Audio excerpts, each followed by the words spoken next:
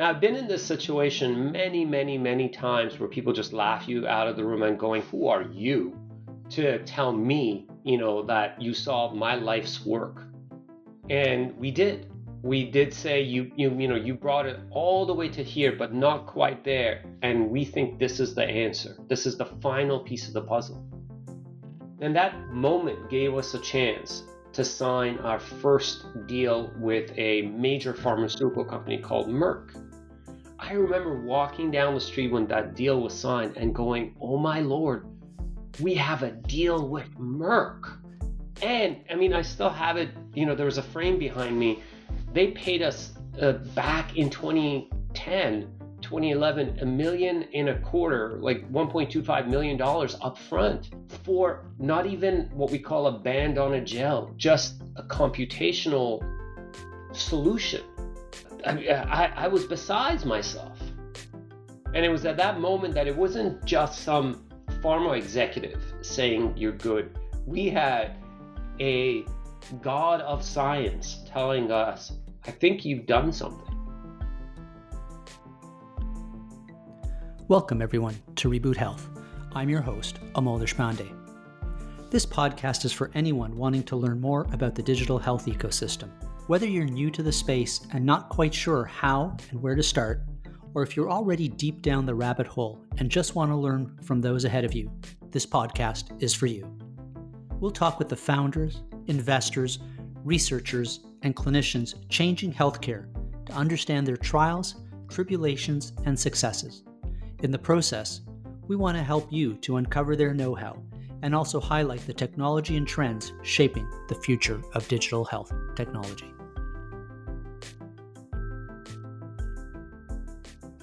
Dr. Tehrani is a co-founder of Zymeworks and served as its president and chief executive officer from inception in 2003 until 2022. He's been an integral part of many of Zymeworks' corporate achievements, including raising seed and angel financing and overseeing technical operations and patent filings. Dr. Tehrani is a member of the board of directors at Creatus Biosciences Incorporated and Biotech Canada. He has also served as a board director for CQDM, Life Sciences British Columbia, and the Mitacs Industrial Advisory Board. From 2016 to 2018, he was a member of British Columbia's Premier's Technology Council. Ali, welcome to Reboot Health. Thank you very much for having me. I'm truly honored, as I said before we started. I'm really excited to kind of get into this. We're going to touch on, or I'd like to at least touch on several topics with you today. One is biotech talent in Canada. I think I've heard you talk about it many times, and you seem really very passionate about that. So I want to sort of double click on that. I want to talk about the ecosystem itself. And then I'm going to call the last portion sort of a Dear Ali component, which is reflections and advice for future founders. Sure. All right. So maybe just start out. I know I gave a very brief bio and it probably doesn't nearly do you justice, but maybe you could start out by sort of explaining to the listeners of sort of a high level arc of your career and what led you to sort of health innovation and specifically founding a biotechnology venture. And just for context, this was back in the 90s, right? Where it's kind of fashionable now. You did this 2 decades ago. So I think that would be a really interesting story if you would. Cool. Well, by telling my story, I'm hoping to inspire others. I'm hoping to inspire those that are sitting on the sidelines and they have come up with a million reasons why not to do it, that they're self-editing, that they are scared, that they have people in their lives telling them it's not for you. So let's take a half step back about me to hopefully inspire those who need a little bit of a push. I went to University of Massachusetts Amherst for my bachelor's and master's in biochemistry. And let me put it this way. I was not a student. I was not even a B student. If you know the US system, I was a solid 2.5 GPA that had aspirations of somehow miraculously that being acceptable to medical schools. And as you would guess it, and hopefully we all have faith in the medical system, they did not let me in. Thank goodness for that. And I remember one fateful day when my last rejection application came for medical school, my master's supervisor came to me and said, listen, I don't think this medical school thing is for you. I've contacted someone in a place called Vancouver, British Columbia, that is willing to accept you to go into a PhD program. That's where you belong. And of course, me being me in my head, I'm like, oh, this could be a great way to, get a couple of years under my belt and then reapply. I was not getting the message that I was not meant to go to medical school. And, if you were to ask me today why I want to go to medical school, it's because my parents told me to. Because every kid that comes out of a Persian heritage or a Middle Eastern heritage has to be a doctor, has to be a lawyer, or they're a failure. So I'm like, okay, this is the way I'm going to make them proud. And there's your first problem of not knowing who you are and constantly trying to please your parents. Long story short, I decided to leave this place called Amherst near Boston in the United States, in Massachusetts, and come to a place called Vancouver. Never been to Canada, didn't know where British Columbia was. All I heard was Vancouver is really pretty. I came August 27th, 1997. And when I came here, I'm like, what the hell have I done? Sorry, forgive me. What the heck have I done? And I've left that place for this place. And then I regretted those words about a month later. I fell in love with Vancouver. I fell in love with UBC. I fell in love with everything I was doing. And I realized I had spent 6-7 years getting a bachelor's, a master's, and just memorizing books, just getting by. And then within the first year of being in the PhD program, I met those who really belonged in grad school, those who were worthy of being in UBC microbiology. And that is when my eyes opened, that there are those who feel science, who get science, who can solve it, and they're going to change the world. But you know what, Imo? They don't like to talk about it. They are shy. They're aloof. They want to hide in their labs and they want to write their papers and they don't want to say anything. They don't want to really have that big global impact by themselves. They just want to publish it. And there are those like me who like the sound of their own voice. It might not be a pretty voice, but they definitely like the sound of their own voice and you can't make them shut up.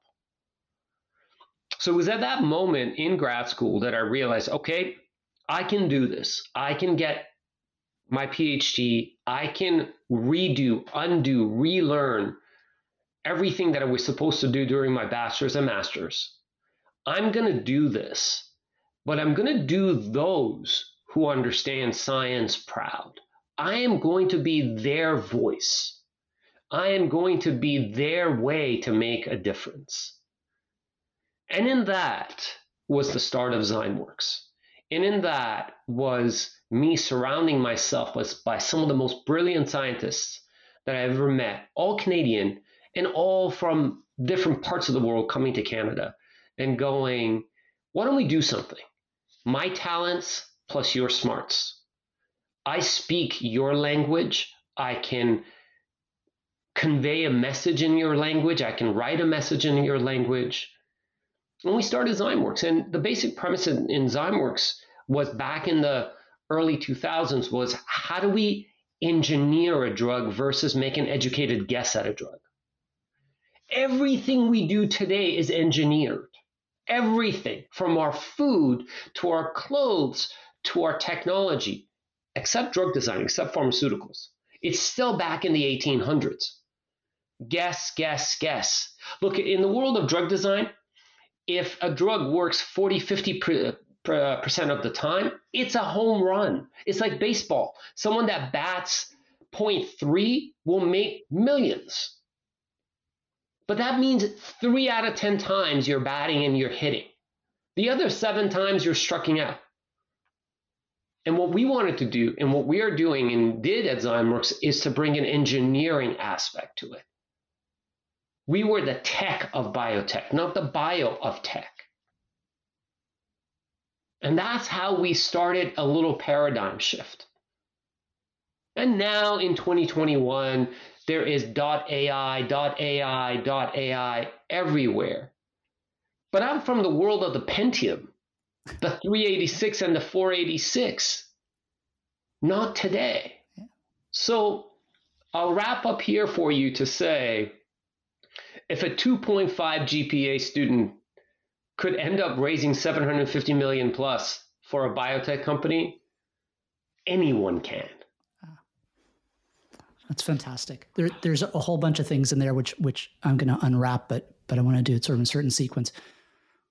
What is fascinating, the whole story is fascinating, but what I find interesting now in 2022 is you were in Amherst, Massachusetts. When you got tapped on the shoulder, why didn't you look at Boston? My supervisor was someone who changed my life. And throughout my life, there have been these 1 or 2 or 3 individuals that saved me. One of which is my wife. Without my wife, I would be one lost idiot. And before that, it was my supervisor who thankfully understood where my talent was and where it wasn't. And I did have a job offer in Boston. In fact, the person that offered me a job ended up finding 2 companies, each worth about $7 to $8 billion. And years later, we ran into each other, and he said, "You were one of the only people who ever turned down a job offer from me." So call it instinct, call it luck, call it a moment where you could very easily do something different. But thank goodness I ended up here. I found home.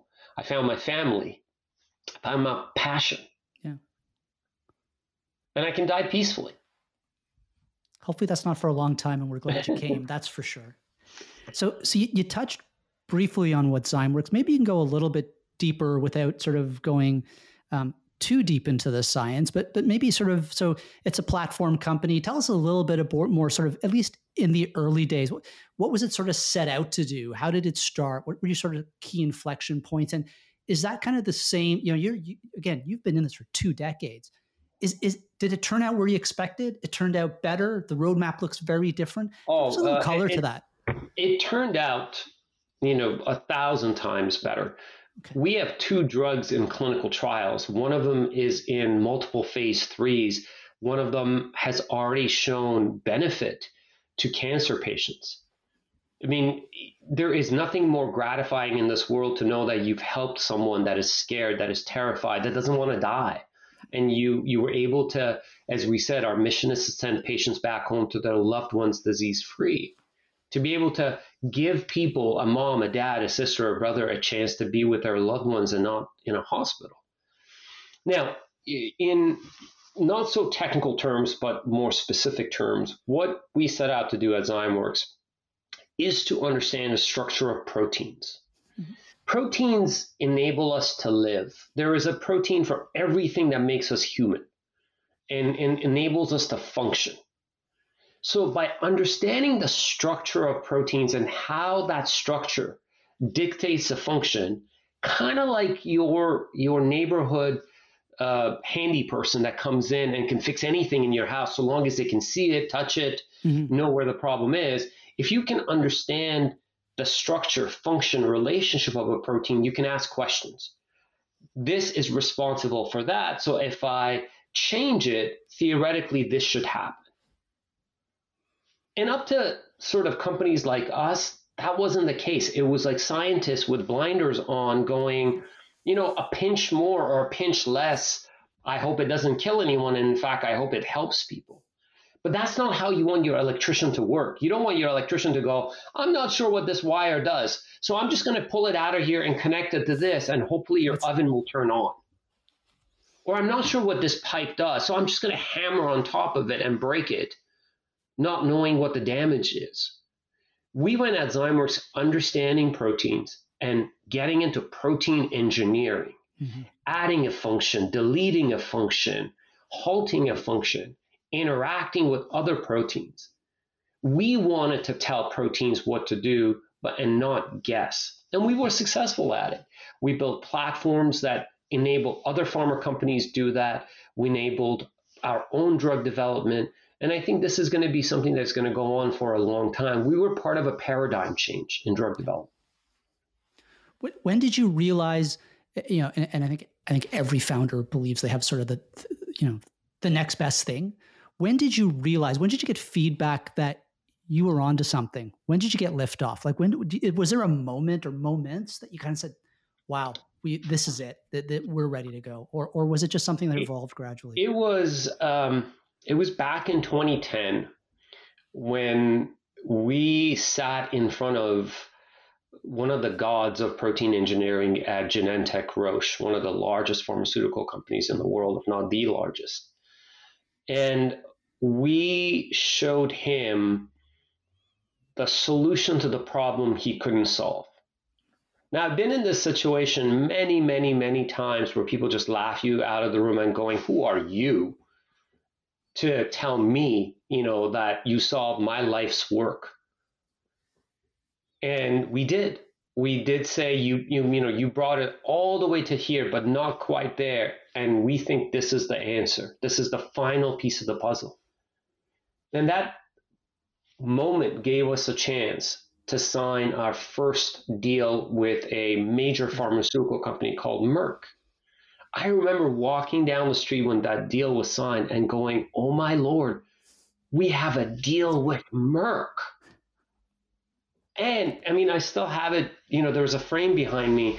They paid us back in 2010, 2011, $1.25 million, like $1.25 million up front for not even what we call a band on a gel, just a computational solution. And I was besides myself. And it was at that moment that it wasn't just some pharma executive saying you're good. We had a god of science telling us, I think you've done something. It's kind of like Good Will Hunting, where the kid who's kind of, a nobody, comes into the room and solves a math equation, and the professor is, dumbfounded, just at all. That was the moment. Interesting. That's fascinating. That's a wonderful story. I want to talk, and I've heard you talk several times, as I sort of said at the beginning, and I know you've given me talks. Talent seems to come up several times. Diversity, which I'm going to use a word that you may disagree with it, and I'm happy to sort of talk about that. Sort of diversity, which I think is a bit of a loaded word these days, depending on how you use it, where you use it. How do you see diversity of talent contributing to science and the business of biotechnology? And in particular, I'm really curious about is, can Canada use this as a competitive advantage for the industry, or what's your sense of that? So diversity and talent. I've often sat back and thought about the word diversity. To me, there is diversity within our communities and within our schools and within our lives. And then when it comes to the work environment, I view it with a slightly different lens. I view diversity as being rooted in different cultural upbringings. A person coming from an Asian heritage, coming from the indigenous heritage, coming from the Canadian African or African American, coming from Middle East. That cultural heritage gives you a point of view in solving a problem, how to be a team player, how to be patient, how to be polite, how to not to be rude, how to listen, how to collaborate, how to care. So for me, in the work environment, having diverse backgrounds, diverse upbringings gives you one extra shot at solving a problem. If you all came from one upbringing where you looked at the world from one lens, it doesn't matter whether you're white or black or male or female or this race or that race, the way you're going to look at the world is the same. Whereas if you came from different ways, as someone who's traveled the world, I've seen many cultures, and that is so important to how they solve a problem. And how they are respectful, they know when to speak, they know how to collaborate, how to care. That's diversity. Now, it doesn't matter whether you're XX or XY chromosome or what the pigmentation on your skin is. If the pigmentation is lighter or darker, it doesn't make you nicer or ruder. But your upbringing, your soul, the food you ate, where you walked, your family gatherings, your holidays, that is what shapes you. And yeah, of course, your hormones dictate your behavior, but men get just as angry as women, and women get more angry than men at different times. Like we're human beings. We're dictated by our hormones. It's your cultural upbringing that is really key. How do founders hire for that when you're building a team? Are there certain signals that you looked for that? Like when they, there's a balancing act, and I'm just wondering, when you're trying to build a team early on, when you want diversity, a bit of a pop culture, maybe a little bit of a stupid answer. The show The Voice is a game changer, because you can ask the same people. They have no idea if the voice they're listening to, who the person is. They can't look at their eyes. It's the eyes that deceive. They just have to listen with their ears, and they have to look for different, very specific characteristics. So there is no formula to hire other than spending time with an individual and seeing that if you can see inside of them, if you could really go, you know what, I could see leaving my office door open with my wallet there, actually having my kids there and saying, hey, Billy, or hey, Jeannie, can you look after my kids for a second while I run down and do something? If you can't trust, you can't, you've already lost. And I know there are companies out there that put layer after layer after layer of security internally. Well, if you can't trust the person you hired, then what's the point? It's like being in a relationship and going, sweetie, I have a whole bunch of secrets and passwords that I just simply cannot share. It's like that Seinfeld episode with the PIN number. No, that's great. So do we have an advantage in Canada in that then? We most certainly do. Yeah. Without a doubt we do, because Canada is a collective of cultural centers. I look at where I live in Vancouver, and you have a big Asian community. You have a big Indo-Canadian community. You have Greeks. You have Italians. And then you look at Toronto, and that's even bigger. We have to celebrate that. We have to embrace that. We live in a world where we benefit from so many different backgrounds as opposed to exclude them and go, you're not like me. That's an advantage. And, whether you are a conservative or a liberal or an NDP or whatever it is, look at our cabinet. Mm-hmm. That's all I have to say. Look at the past cabinets. Right. Let's talk about another, I'm not going to say related, but it's another lament. As I talk to different stakeholders in the biotech ecosystem, there seems to be a constant lament from founders and capital allocators that we don't have the talent to really power biotechnology ventures at scale. Sure, there's great scientists, or there's some small ventures that create, but we don't have sort of the horsepower, if you will, to take it to scale. And I've heard you talk about a distinction, which I think is interesting, between expertise versus experience. Yep. And I'm wondering, how do we start to attract the latter quality, that is experience? So we stop talking about this gap and we actually do something about it. And before you say, I'm just wondering, maybe we're already there, right? Maybe we have enough demand. I'm curious about your perspective. You're on something. So it is happening. You look at the last 5 years and the number of biotech companies in Vancouver alone that went north of $500 million market cap. Mm-hmm. You look at the tech companies that went north of $1 billion. You look at, again, biotech in north of $1 billion to $2 billion. I know we're going through a little bit of a market volatility right now, but you're creating a class of founders that have a love for Canada. And these folks want to continue doing and mentoring. So that's already happening. Mm-hmm. And then the last US administration was driving a lot of folks to Canada, a lot of expats. They were coming back home, especially if there was going to be another 4 years on top of that. So part of it is happening. The other part of it is recognizing that we need to do more. I constantly remind the federal folks and even the provincial folks that it's not dollars that move the future.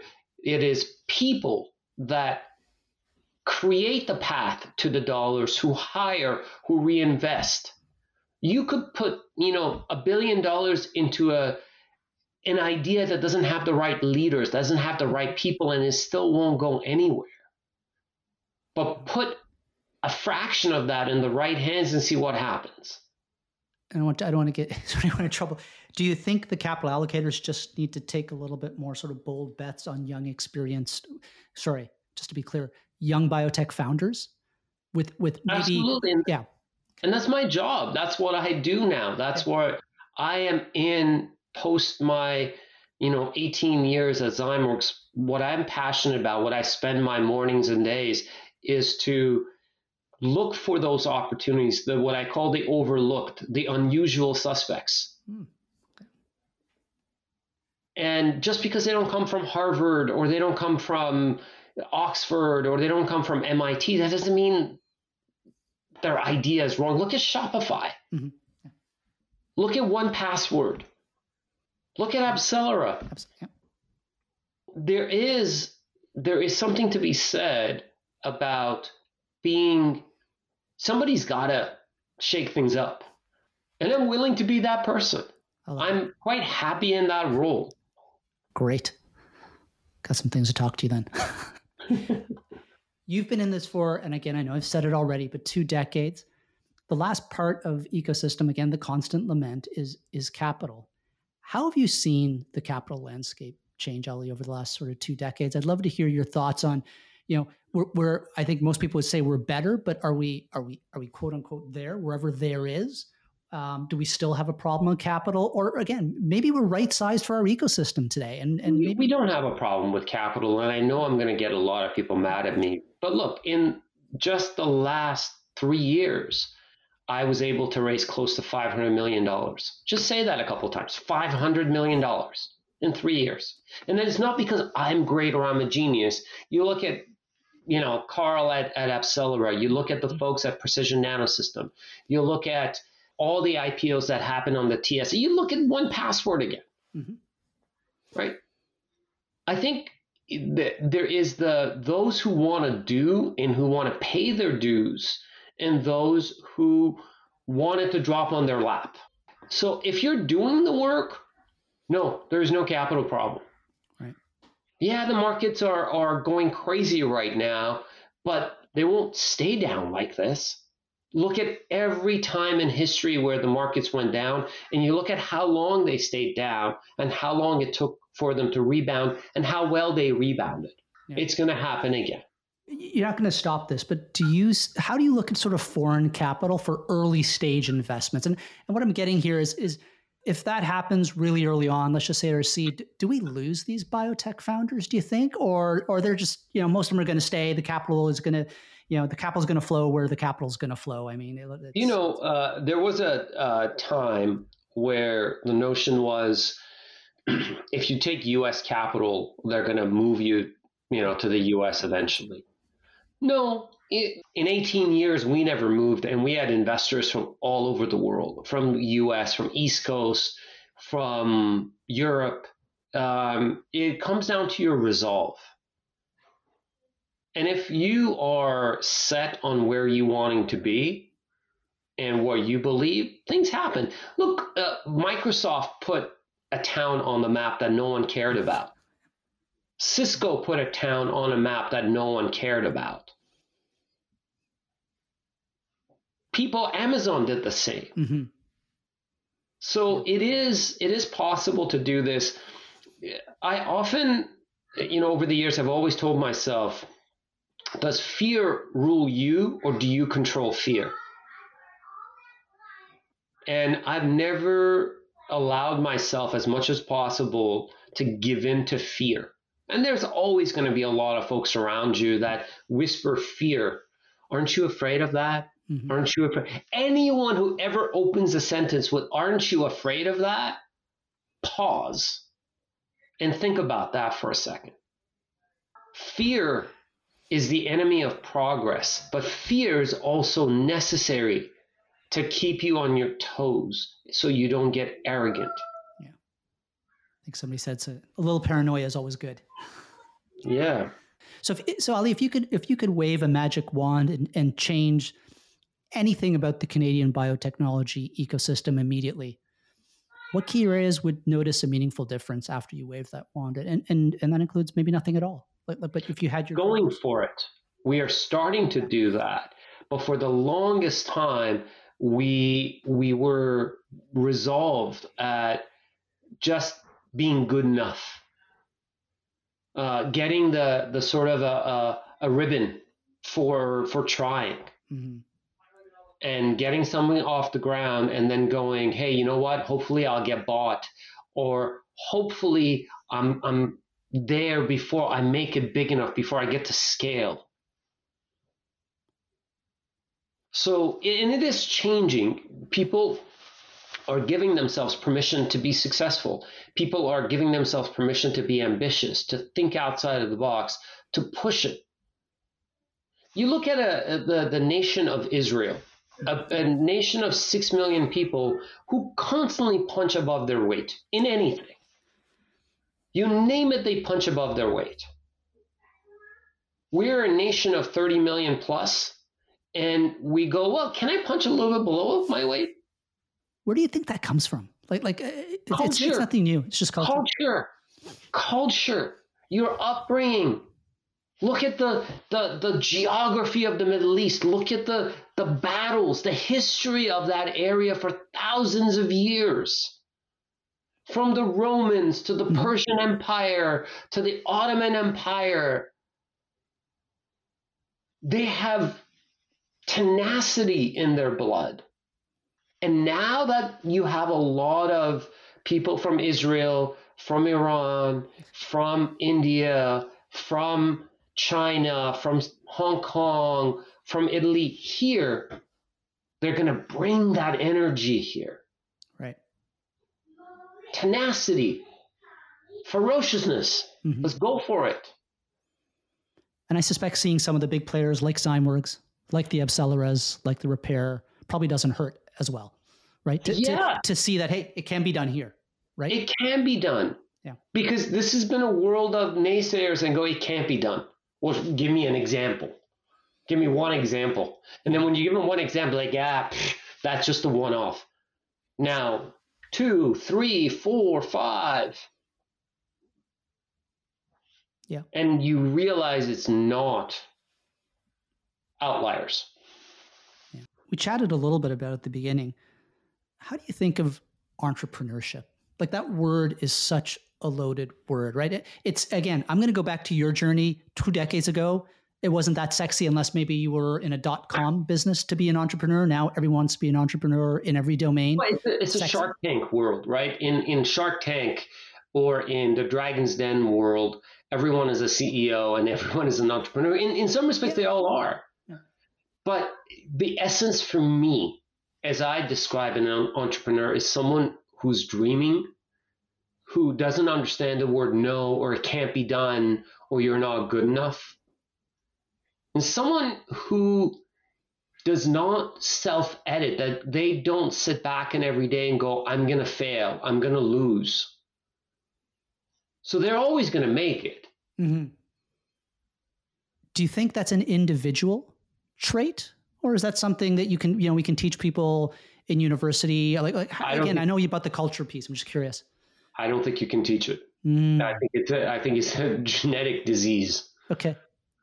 Got it. I think it's something that people, whether it is learned at a very early age, there are people, if you actually go to the neuroscience of it, whether you are a right hemisphere or a left hemisphere, and then different parts of the brain, You have folks that are very, very analytical, folks that analyze everything, and they need to see clear quantity. They're about quantifying things. There are people that are about qualitative things. And I think we are wired in a way where you look at a challenge differently. Your risk tolerance is very different. And if you're lucky enough to be surrounded with the right mentors, with the right teachers, you may blossom. The analogy that I use is that no matter what age you would have put me with Itzhak Perlman, one of the best violinists of all time, I would have still played the violin as if it's a cat in heat. Right. Because I'm not designed. My brain was not designed like his is, like my son is. My son has a very interesting musical ability, and he almost has photographic memory. We're not designed the same, and that's okay. So what advice do you give sort of to young individuals? Like if you've got a crowd, you obviously don't know who they are. You see everyone, there's some people say everybody should go into entrepreneurship, period, end of story. Others who sort of, believe it on the other side, say it's too risky. It is high risk. It's not meant for everyone. What advice would you give? Obviously specific to biotech. So if you're with a bunch of graduate students, you're giving a talk, it comes on business entrepreneurship. Is there anything sort of parting words you would give for making sure the right person gets to where they really get to something that's meaningful for them? I think first and foremost, everyone should sit back and ask themselves, why are they interested in entrepreneurship or wanting to be in sort of business? Is it for money? I want to do this because I want to make more money. If the answer is yes, you're already failing. That's a good point. The purpose, the mission for which you do something, kind of like my medical school story, right, has to be very clear. I was doing it for my parents, not me. Right. I was doing it because I thought it would give me status. It would get me respect. It didn't. Mm-hmm. So if you really believe in something that you can do that changes the world, that helps someone, that changes the quality of life, then you're on the right path. Makes a lot of sense. Yeah. Microfinancing, kitchen, arts. Look, in arts, if you have a piece of music, a piece of drawing, a poem, a story that invokes feelings, anger, tears, happiness, sadness, you got talent. Yeah. But if you're forgettable, you have no talent there. So my advice to everyone is take a step back and really go, why do I want to do this? Am I trying to satisfy someone? Am I trying to make more money? Because there are much easier ways to make money. Look at the folks in YouTube land.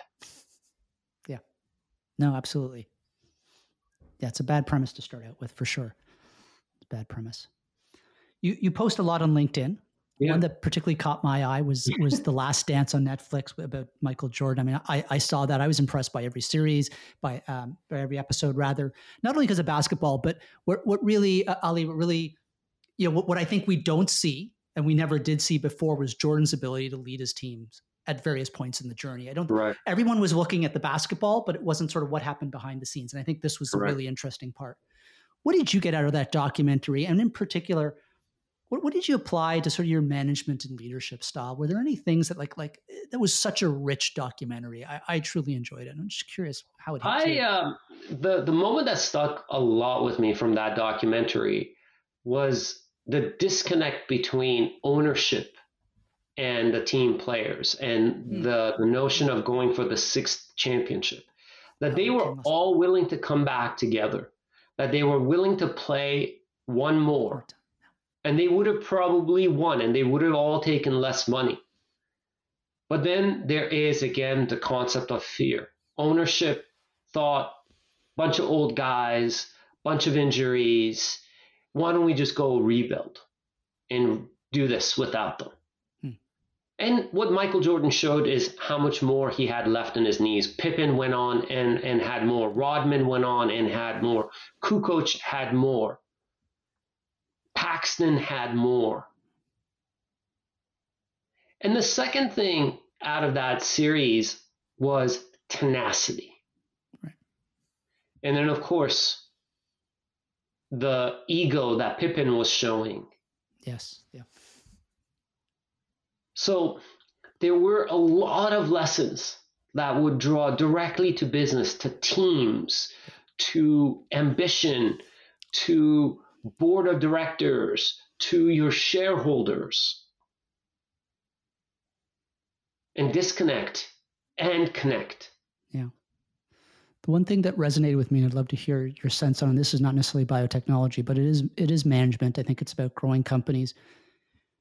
Is, to me, he had such a strong resolve to demonstrate first and ask people to follow later. I think that's been lost in management, to a certain extent. What's your sense of that? I have to give a talk on Wednesday on leadership. And, as I was sitting back and thinking about this, it comes back to the good old sayings that people say. You either lead from the front or you lead from the back. And the greatest generals of all time have been always in the front.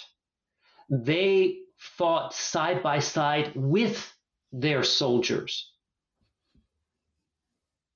And to me, if you're sitting somewhere remote and theorizing, there is a place for you. You're called a strategist.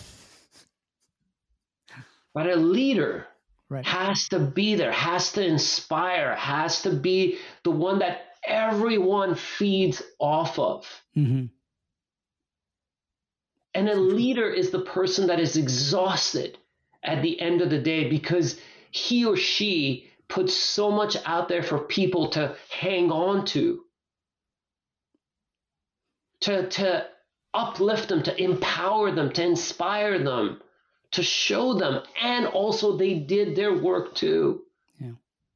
Versus someone that just sits in the back and just spews orders. That's not inspiring. Mm-hmm. Yeah, no, I agree, and that was sort of the biggest. I think you saw it in every episode, right? So it's phenomenal.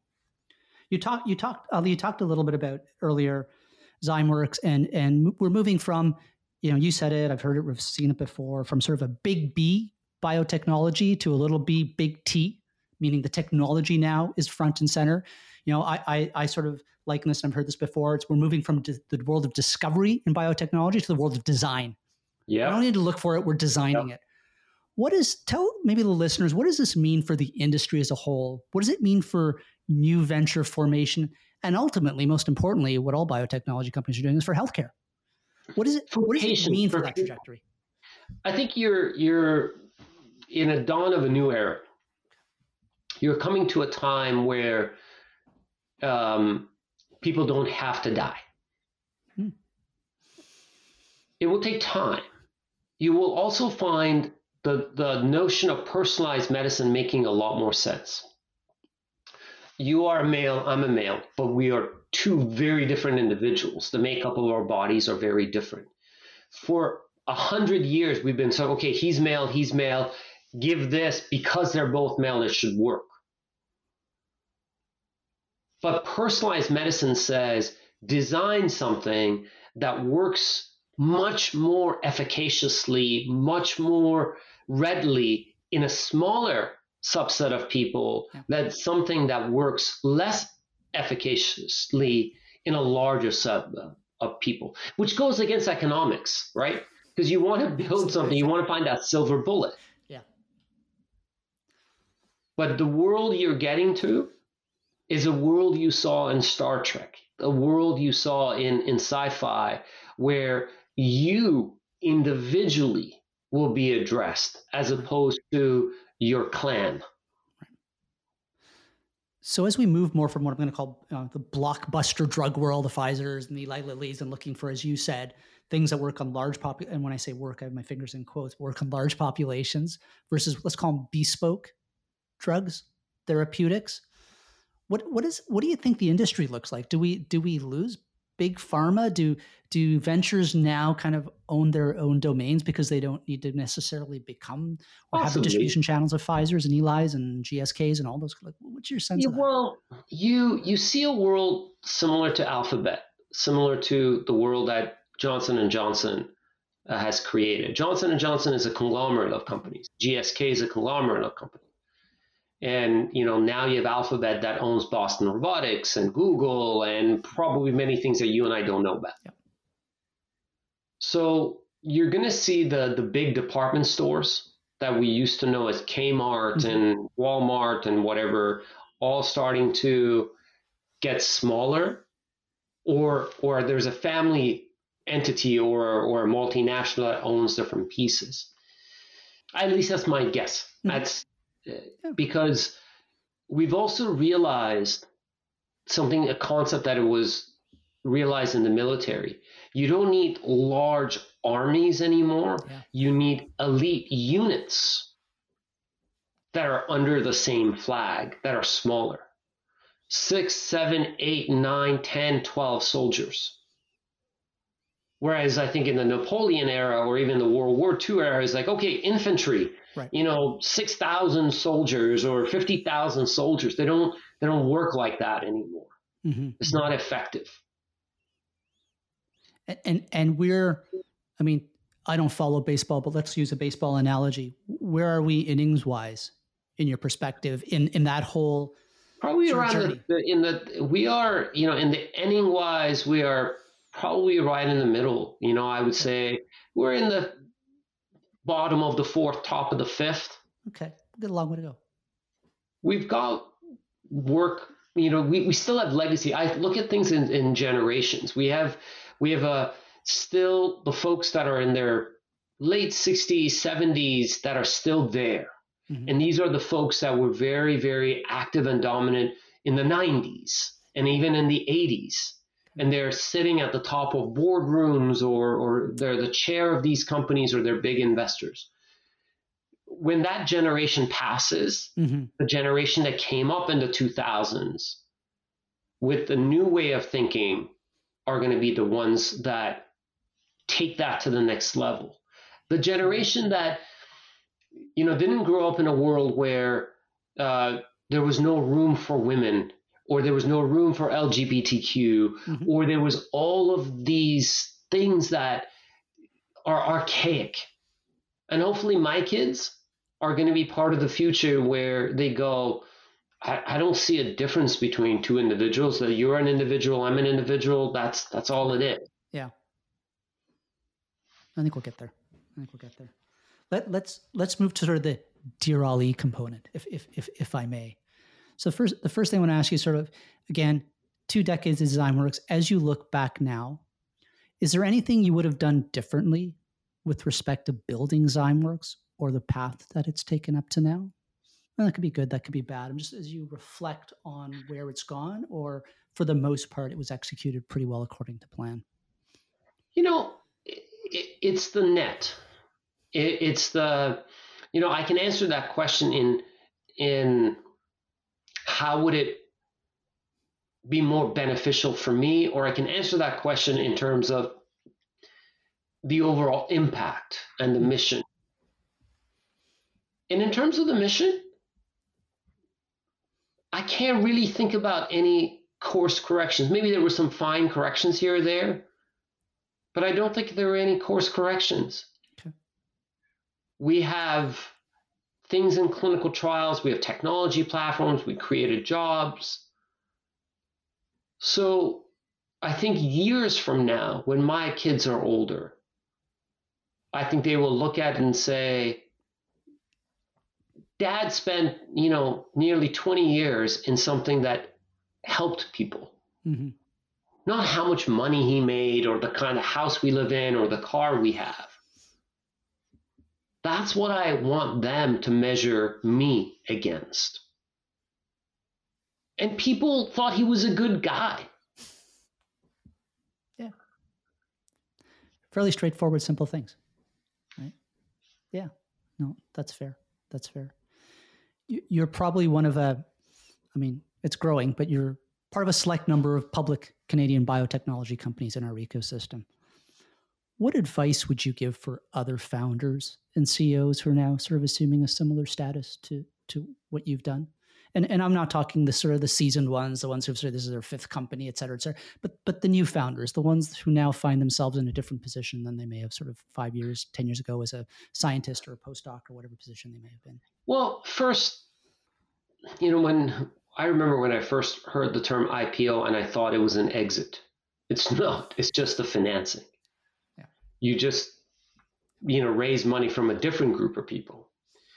And the second part of it is for those who are specifically thinking about an IPO or wanting to be a public company, it is a different mode of operating.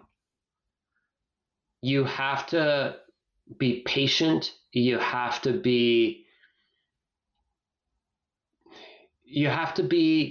resilient. You have to know that there are going to be days where things are going to happen that are out of your control, that are going to impact you. And that's going to bother you a lot. Putin decides to attack Ukraine, the stock market crashes, and billions of dollars of value is eroded because he wanted to do that, not because anything fundamentally changed about your company. Right. And at the same time, on the positive side, you will have access to magnitudes higher capital and folks that you ever dreamed of. So there is no, if I had more money, I could do that. You will have access to it. And you have to realize that taking care of your team becomes even more important because they feel the pressures now every day. That their neighborhood is going to be talking about the stock. When the stock is going up, everyone is buying the stock and they're happy. And when the stock is going down, everyone blames you. Yeah. But overall, keep your eye on what you need to do and the mission of your company and the purpose of your company and how you're going to help someone. How are you going to help the environment? How are you going to help kids? How are you going to help patients? How are you going to educate? How you're going to help put food on someone's table, put some clothes on someone's back. Keep your eye on your mission. You stay true to that and not money. If anyone's mission is, I need to make more money, well, you need to be a banker. Great advice. Great advice. Keep your eye on the ball. Yeah. I suspect you're going to, you're still going to remain in biotech. It's just a guess. I have no insight into this. But obviously you seem very passionate about it. What areas of biotech are you really excited about for the next decade? There are a lot of technologies coming online. What's really getting you excited, whether it's in BC, whether it's in US, it doesn't matter, but just what's like, it's you're the like, wow. Tech, Amal, of biotech, the tech side, all the .AIs that are getting into the space, all the engineers, all the software developers, all the computational folks that are getting in because they're going to be able to help make sense of treasure troves of data to help that personalized medicine component become more real. They're going to be able to look at the last 100 years of clinical trials. They're going to be able to look at how we've been doing everything in human healthcare and go, this is where you've been guessing. This is what the data tells you, the trends, the patterns. So you could be more predictive, you can be much more focused, and you can have better outcomes. In 2020, go back to the 1970s. They would think in 2021 we can cure anything. Yep. Right? The movies that you saw, would see such tremendous, growth in capability. Yeah, we have electric cars, love it. Right? We have Bitcoin and we have faster phones and 16 megapixels in our cameras that we don't care. But fundamentally, some of our issues in racism, in health, in sexism, in anything that ends with the ISM has remained the same. Yeah. Capitalism too. All of it has stayed the same. We live in a world where there are kids that are hungry every day in Vancouver, in Toronto, in Montreal. I just don't know why that is, how that is. We have mental health. Mm-hmm. Yeah. Big problem. Big problem. I am excited in those that are going to do that. They're going to help change the world that way. Exciting. I'm going to be really interested to see how you sort of evolve over the next 5 to 10 years. I'm sure it's going to be fascinating. So I'm mindful of time. The final question, Ali, I like to ask everyone is, you know, healthcare, the health system often gets a lot of flack. It gets beaten down. But the reality is, I mean, you know, you work in the healthcare system, I work in the healthcare system. It does some things fairly well. What would it be that sort of, if you were to roll forward 5 or 10 years, we have a new healthcare system, but what do you want to remain the same? What is it that we actually do really well now in healthcare that just shouldn't change? Doctors, nurses. In the beginning of the pandemic at 7 p.m. every day, we went out and we banged pots and pans to celebrate these brave souls. And now you have them yelled at. You have them shouted at, threatened over a piece of cloth on your face. I hope those folks that care, that put themselves ahead of everyone else day in and day out, so I can come back home to my kids and you can go to your family. I hope that doesn't change. Awesome. I hope we don't replace them with robots. Because you are in a world where you can't program that. And these days, just think about our hospitals, whether you believe in the vaccines or not, or whether you believe in COVID or not, the one fact that remains the same is you go into a hospital, you go into the ICU ward, and you see people there. Yeah. And somebody is taking care of them. I won't walk 10 feet near someone that has COVID, let alone be in the same room with them. Right. Yeah. So I hope that doesn't change. I hope humanity in healthcare doesn't change. I love it. Every time I've been to a doctor, I've gone there scared and I've left relieved. And it's because there's someone who just says, calm down, I got you. I got you. I got you. That's great. I love that. That's fantastic. That's the best way I've heard that. So we're at sort of the top of the hour. Ali, if people want to kind of stay in touch with what you're doing, what you're posting, connecting with you, how do they kind of reach out to all the stuff? LinkedIn. Just say I heard you on the podcast for the mall, and I wanna say I'm serious.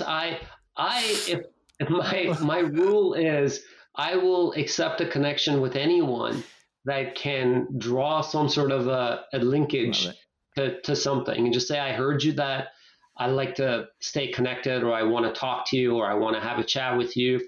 More than happy to. Wow. You're going to be inundated. All you founders, you heard it. There it is. You're going to be busy for the next little while, Ali. But thank you for the offering. That is awesome. Thank you so much again for spending time. I really appreciate the hour that you've chatted with us and all that wonderful information. I really do look forward to my absolute pleasure. It was a lot of fun. As you can tell, I like the sound of my own voice. So I'm happy to.